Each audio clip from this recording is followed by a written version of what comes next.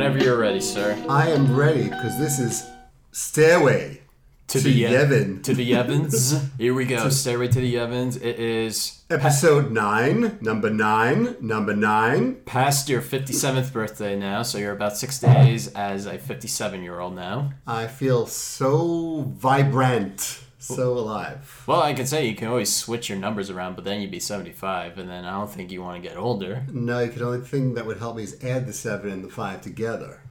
And that would be 12, but that wouldn't actually work too much either, actually. Well, they always say, act your age, not your shoe size. I don't think you want to act like a 12-year-old nowadays. No. Well, a lot of other people do these days. Would you agree? Ooh, what a segue. Ooh, that is a segue, but that is going to be a discussion for a little bit later on. Not quite this second. We're going to go from 12-year-olds to older gentlemen who somehow still have a job with the New York Yankees. Yes, welcome to WADD.com. WADD 101.5. Radio, CT Radio News. We're going to start things off with, obviously, the news, which I'm going to quickly do it because we've heard it all the time. Booney is back, got a 3-year deal, and mixed results about it. Well, the whole thing is, I know when this came over the newswire, the first thing I thought was how utterly disgusted you're going to be about this news. Well, here's the deal. Aaron Boone, he is not a bad guy. No. I have nothing against him. You'll have a beer with him. Yes, I would have a beer with Aaron Boone because logically, he's very baseball smart. There's a reason why he got this job because clearly he knows the game. Yes. But I don't think he's the right fit for manager. I'm sorry. And yes, I know I'm going to get these questions. It's like, if Aaron Boone is not the manager, then who is the manager? Then who would be the manager? Considering that they have 4 other spots to fill now. So. Well, the whole thing is, what the Yankees did is they figured they cut the cancer out, but they didn't go for the main entree of the year. So they got rid of what was it, 3 or 4 coaches? They got rid of their third base coach, which I knew was going to happen after that send home. The hitting coach, Marcus Timms, is out. Their assistant coach is gone, and their first base coach, Reggie Willis, who is not coming back after today. So did the Bat Boy resign as well? I think there was a big issue about that. No, but I don't think Bat Boy. Where'd you hear about the Bat Boy? But anyway, yeah. It just seems kind of weird. It's like clearly the front office has a thing for Boone. The players like him. The players have their respect for Boone. So I kind of understand why he stayed. But here's the thing, though, and I've told you this many times. You know how much I love George Girardi. Back in the day. I thought he was a great manager. He actually won a couple for them, didn't he? He won a World Series in 2009. He actually sent them to the postseason. Remember in 2017 when he took a bunch of nobodies to Game 7 of the American League Championship Series in a team in which they were supposed to rebuild, by the way? Yeah. And then they fired him? Or parted ways? I guess he ruffled their feathers.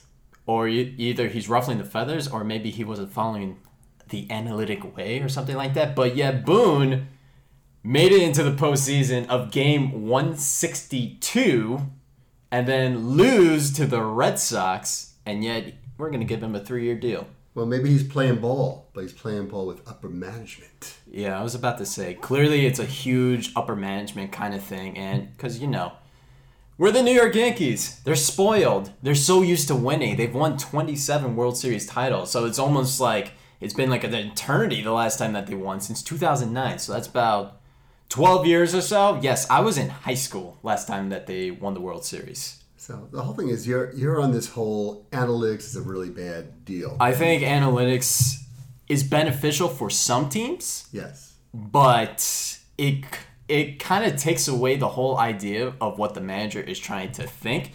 And I'm especially seeing it in the postseason.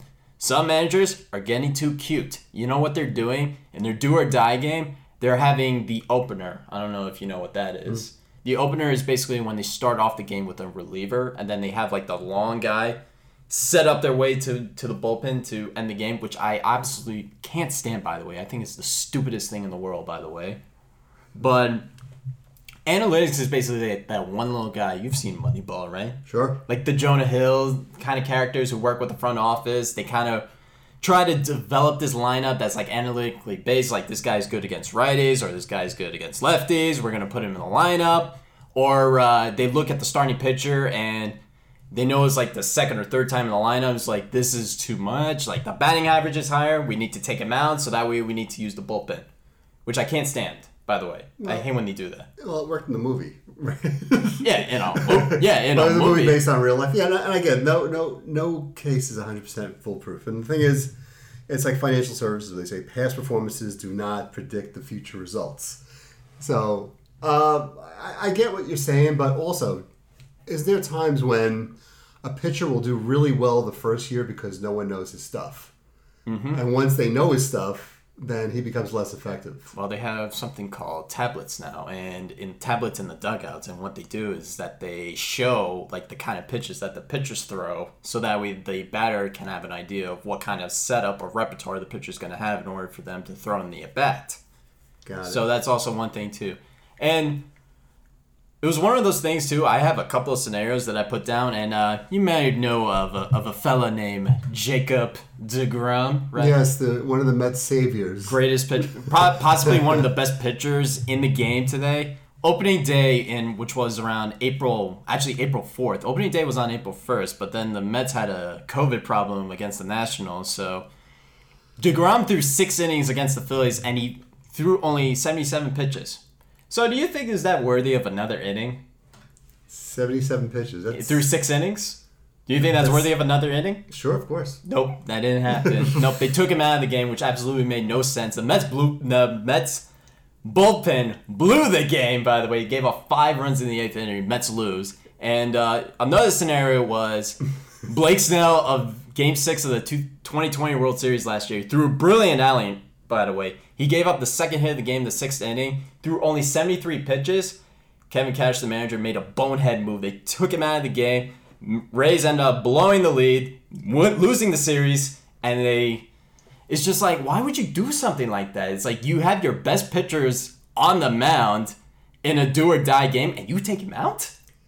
It seems like back in the day, managers would keep their pitchers in for much longer. 7 innings, 8 innings, sometimes 9 finish innings. the whole freaking game. I was about to say bullpens weren't that much of a big deal. Starters would throw 6, 7 innings, and then the closer would finish out the game. So what's going on? Are pitchers less effective, or managers just are afraid to keep them in because they're going to ruin their arm, or are they being just told to take them out by someone else? I think definitely upper management has something to do with some of these decisions, because I feel like in a way analytics is kind of taking away the managers of doing their own thing. Like, I feel like with the Yankees is that I think all the moves that have been happening are through Hal Steinbrenner in the upper office, and I don't think they're actually letting Boone actually do his job as manager. Yes, I know he's won 1 AL East. He's won 100 games in back-to-back seasons. He's averaged about 90 wins per year with this team, but I hate to break it to you. The regular season,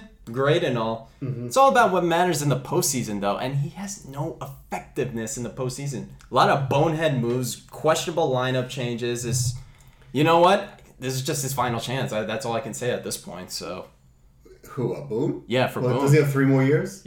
Yeah, that's why I said final with a manager option for the following year. Will the backseat driving continue? Probably, because they have a vested interest, and everybody wants the team to win. There's no doubt. I want my team to win. Well, I'm saying the Steinbrenners want them to win as well, and they're trying to use whatever information they think will help. I was about to say, well, we'll see what happens, and also, I want to put a little bit of blame on the GM too for constructing a team of all righty hitters and unathletic players, but that's another conversation for another day. So that's my whole idea of analytics, and I got into this really big rant yesterday. I think when I was folding clothes, and I was not very happy about this because I thought this was one of the reasons why, because they like a guy that's analytic, and they don't want anyone that's old school, like the Billy Martins of the day, or the Casey Stengels, the ones that actually kicked ass, things like that. Well, they didn't care what anyone said. Well, yeah. They got fired 5 times, I think. Billy Martin 5 times, 6 times? How many times did he get fired? 6 times. But yeah, he still had a job somehow. I don't know how, but you won't hear that anymore, ever. So it's once you're done, you're done. They give them a shorter rope to hang themselves with now. is what they say. Times are different now. Well, yeah. All you have to see what's happening. All I just hear is that bullpen arms is like dead arms, or relievers are tired, or starters are not going longer because they were used like in one inning of a game. It's just a mess now. So what are they doing right now? Now that he's back, do you think they're strategizing on next year and how they're gonna how do you think he's gonna approach next year, knowing all the crap that's gone down, and he has to show a winning team at this point? Well, you know what we do in a situation like this? Got to prove them wrong. Prove it that he's the guy that can lead the team. It's like the first 4 years, I didn't think he can do it. Prove me wrong, Booney. You think he needs to go hang out with Tony Robbins or some sort of guru that's going to give him some more pep talks and self-motivation to kind of push towards the team? Like a Joe Torre, maybe? Sure. Someone like that? Well, Joe Torre was great. Joe Torre was great, yeah. He was manager from 96 to 07, but yet fans wanted him out in 04 after blowing a 3-0 lead. But I feel like also Boone took more of the blame too of some players' actions, but you know, sometimes the players, you gotta look up to the guy, and I don't think he was that guy. So prove me wrong. I mean, anything can happen in the next 3 years. So that's right. So is it going to be rebuilding, or is it just kind of working with the same high-priced fellas that they're going to try to squeeze more out of them this time? Except for Stan, of course, and Judge that did very well. Well, Judge, I think, is going to get Judge is probably going to get a big contract because he said he wants to be a Yankee. So expect another maybe $250 million contract from him. And I think LeMahieu is going to come back healthy. I think they're going to try to find a way to get rid of Voit, which kind of sucks, but I expected it. Maybe trying to find a way to get rid of Gallo, re-sign Rizzo, and that's also another conversation for another day. I don't want to bore you with people's names that you don't know of. So, well, this is you're not talking to me. You're talking to your audience. I'm just some good-looking guy that has to be sitting next to you. Like the Monkees? Oh, segue. Last night I went to the Monkees' final concert tour. I don't know if anyone knows who the Monkees are, but back in the 1960s, 64, 65. They were just as big as the Beatles. Have you ever heard of the Monkees? Yeah, I have. I know one song by them. Would that be "I'm a Believer"? Pretty much, yeah. By Crash Mouth or no, Smash Mouth. Smash Mouth. That was Crash Mouth. I meant Crash and Smash are pretty much the same thing, but yeah, Smash Mouth, that was played in Shrek. They actually got it from the Monkees. I'll give you a quick synopsis of this whole thing. The Monkees were a made-up group. They were basically 4 actors that were put together in a TV sitcom in the 60s to do this like goofy... Were they called the Monkees? They were called the Monkees. The thing is, only one guy, who Mike Nesmith actually even played guitar. The rest of them made believe that they actually did anything. So, but as time went on, the show became super popular, and they all learned how to play instruments because they were playing concerts. They actually even shared a bill with Jimi Hendrix, which was maybe the most ill-fated duo of...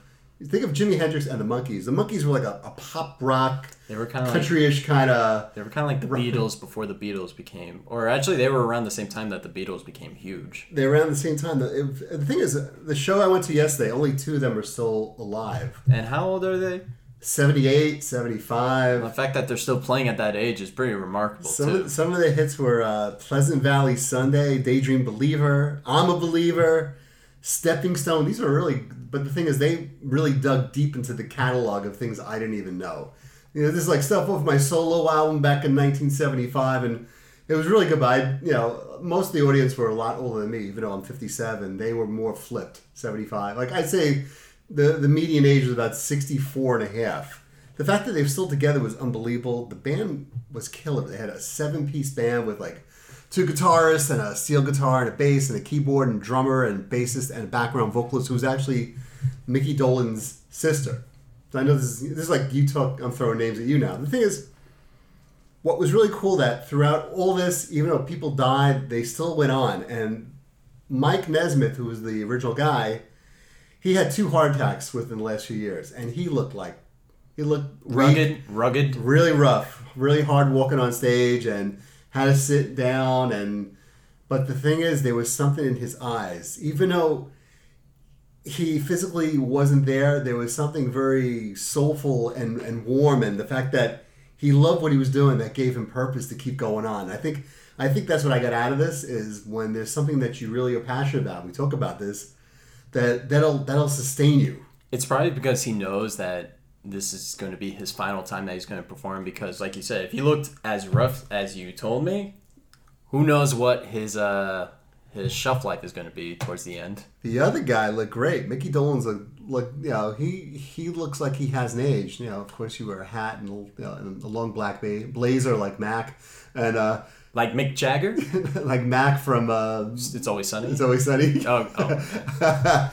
Anyway, music was great, and I had a great time, and I just wanted to give a review of something from a time gone by where, although you're not seeing them in their pristine, it was still a great show, and a lot of people really enjoyed it. It was nice to go to a show that was packed, even though obviously we had to wear masks throughout the whole thing. And you had to wear a mask the entire time? Yeah, and they had mask police there. They had these like 75-year-old men that were security guards that every time you would take off your mask to drink a cup of water, they'd come at you to make sure you put it back on right away. But there were a bunch of women there that were hitting the bar too much. They were wasted, and they were just kind of belligerent about wearing their mask, like standing up and shaking their mask and shaking their old bodies to kind of say, "Hey, I know you're grossed out, but a little bit, because what you said, the median age is 64. There was a lot of. They would call me a baby if I ever went to that thing, which I thought about going to. But. A lot of hippies and loose skin floating around, and the thing is, she wasn't going to let anything like a security guard tell her how to have a good time. I'll tell you right now.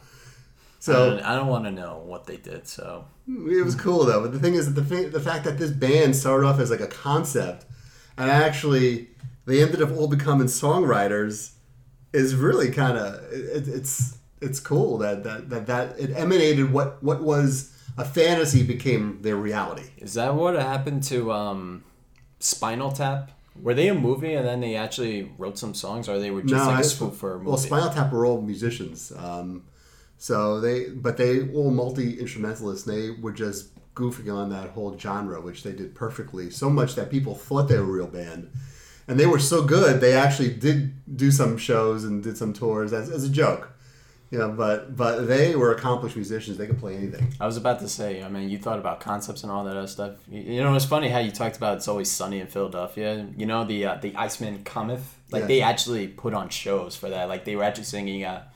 Damon! Oh! Yeah, so I'm like, it's kind of interesting how they have these kind of concepts, but yet they're able to make the final product towards the end. When you're an artist, you can do anything. The thing is, you can go from music to comedy to you can be a painter for that matter. The thing is, if you have that in you, that inner creativity, that's why so many people you see now, they spread out over different genres, and they kind of can be like a Renaissance person in a sense. Look at Bruce Dickinson. He's not just a singer. He's a pilot. He's a brewer. He's an entrepreneur. He's a spoken word. And I think whatever Bruce Dickinson does, he does the best. He turns into gold, pretty much. Turns to gold. Can you put him in a noir film, as a cop? Would he be okay at it? I think stop right there! I was about to say he may have the cop voice, stop right, or he'd be a superhero where his voice is so high that he cracks the windows, that kind of thing. Yeah, and a lot of people think that's very offensive, which will lead me to my next thing. Yeah. Offensive. What is offensive? Offensive? What is that? Because apparently that word is used at least 1,000 times a day nowadays here in 2021. Cancel culture. Get the heck out of here with that garbage. I grew up in the world of Mel Brooks and George Carlin and Don Rickles, and you couldn't get offended because they made fun of everything. Was that Don Rickles in Breakfast at Tiffany's? No, that was Mickey Rooney, right? Mickey Rooney, I think. Yeah. Was he when he played the landlord? He was Japanese. I mean, nowadays everyone's gonna look he's that guy's not Japanese. You can't play that anymore. You can't do that. It's cultural appropriation. I was about to say, yeah. There's a lot of things you can't do anymore. South Park get away with it somehow, though. Well, there's South Park. You really think that Matt Stone and Trey Parker give a crap? They don't give a crap. No, so anyway, Dave Chappelle had his comedy special on Netflix. Did you watch it? I watched bits and pieces of it, okay, and then Did you watch? So you didn't watch the whole thing? I didn't watch too much of it, but from what I heard, it was very funny though.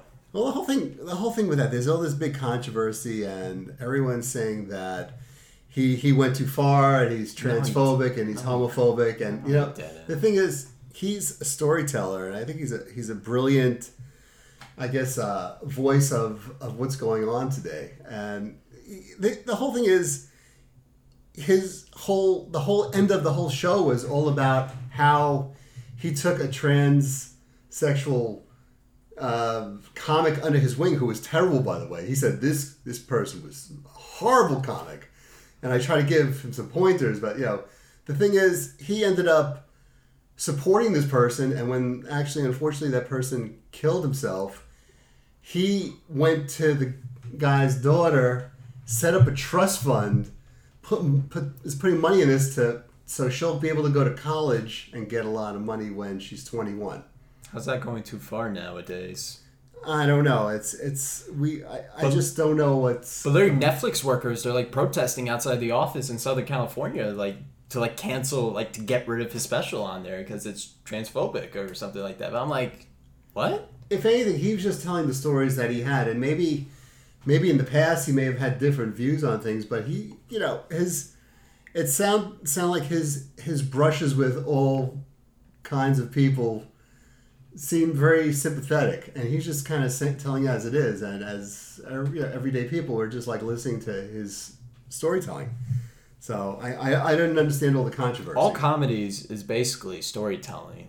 There's literally, they can make any kind of skit from walking down the streets of Manhattan, and it's just like, oh yeah, look, I noticed this guy over there. Da, da, da, da. All that observational humor, all that Bill Burr humor, you can't get enough of that guy. Oh my god, I could listen to Bill Burr all day. Literally, he talks about everything. I heard him talk about sports, I think it was. And I'm like, brilliant. Or the $500 million mansion, which is literally absolutely the most pointless thing in the whole wide world.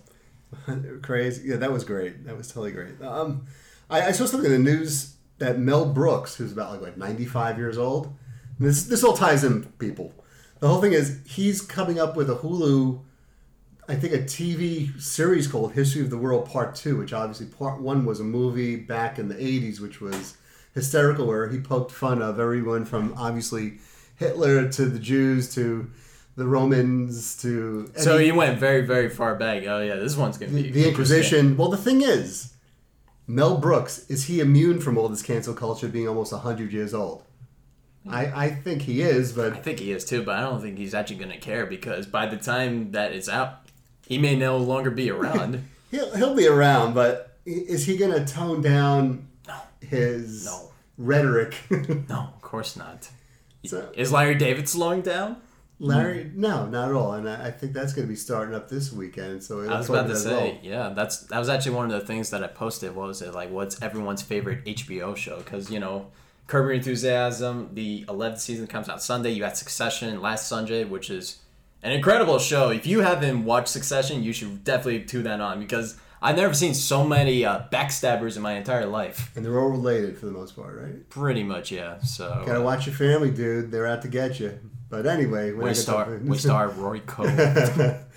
So, what more do we have to talk about? I know we're a little light, but the fact that you were talking about cancel culture, we were going to talk about movies, but that could be a topic for another day. Yeah, well, when I mean another day, possibly next week. Okay, what we'll do is let's think about movies that were made already and what maybe possibly wouldn't be made or could be. How about the last one I just saw, Porky's?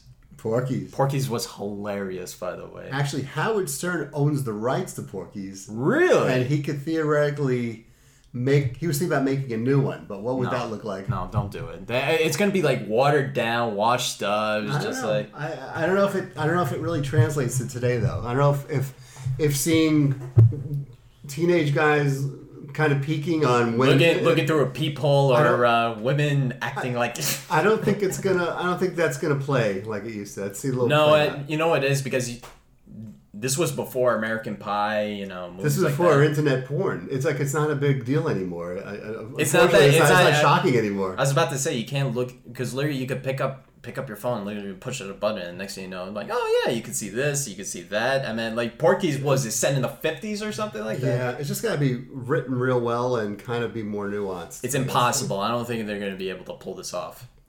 Well, they may never ever see the light of day. Yeah, I don't know. That was one movie I could think of. Do you have another movie you could think of? Well, I was listening to Quentin Tarantino. What he said is back in the 80s, everybody was very shy about they were very puritanical. But when he made Reservoir Dogs, he actually blew the whole thing back to where movies were being made again. He kind of, and then Pulp Fiction and then all his kind of movies opened the door, all these kind of copycats where gory, violent, well-spoken, very very well-written kind of movies. Well-written and then also very racist sometimes. So well, that's he's got a history of saying one particular word. Yeah, I'm not gonna say. He does. But we're not going to go there. But I'm not going to go there anyway. So I think that's all we got today. Okay, but that was nice. Yes, that was nice. Analytics, Chappelle, Monkey, done. Yes. Look at that. If you haven't already, follow us on our Facebook page. Follow us on our Instagram page, our Twitter page. We're available on all podcast platforms. We actually may start live streaming soon. How about that? Oh, wow. I guess I might have to shave. No. Please don't. Last time you shaved, something bad happened. It was terrible. We're not going to go into details of what happened. So you're saying you don't like my actual face. You like it covered in like looking like the sea captain. Long story short, your body was such in big shock that you shaved your face that something happened. I think you were in shock. Everyone was. Yeah, no. It was. But I'm back. I'm back as the Wolfman, and glad to be back. Go, all right, Ray. Love you. Love you. Go Nets. Go Rangers. Go teams like that. Go Kyrie. Go Kyrie. Ooh, harsh.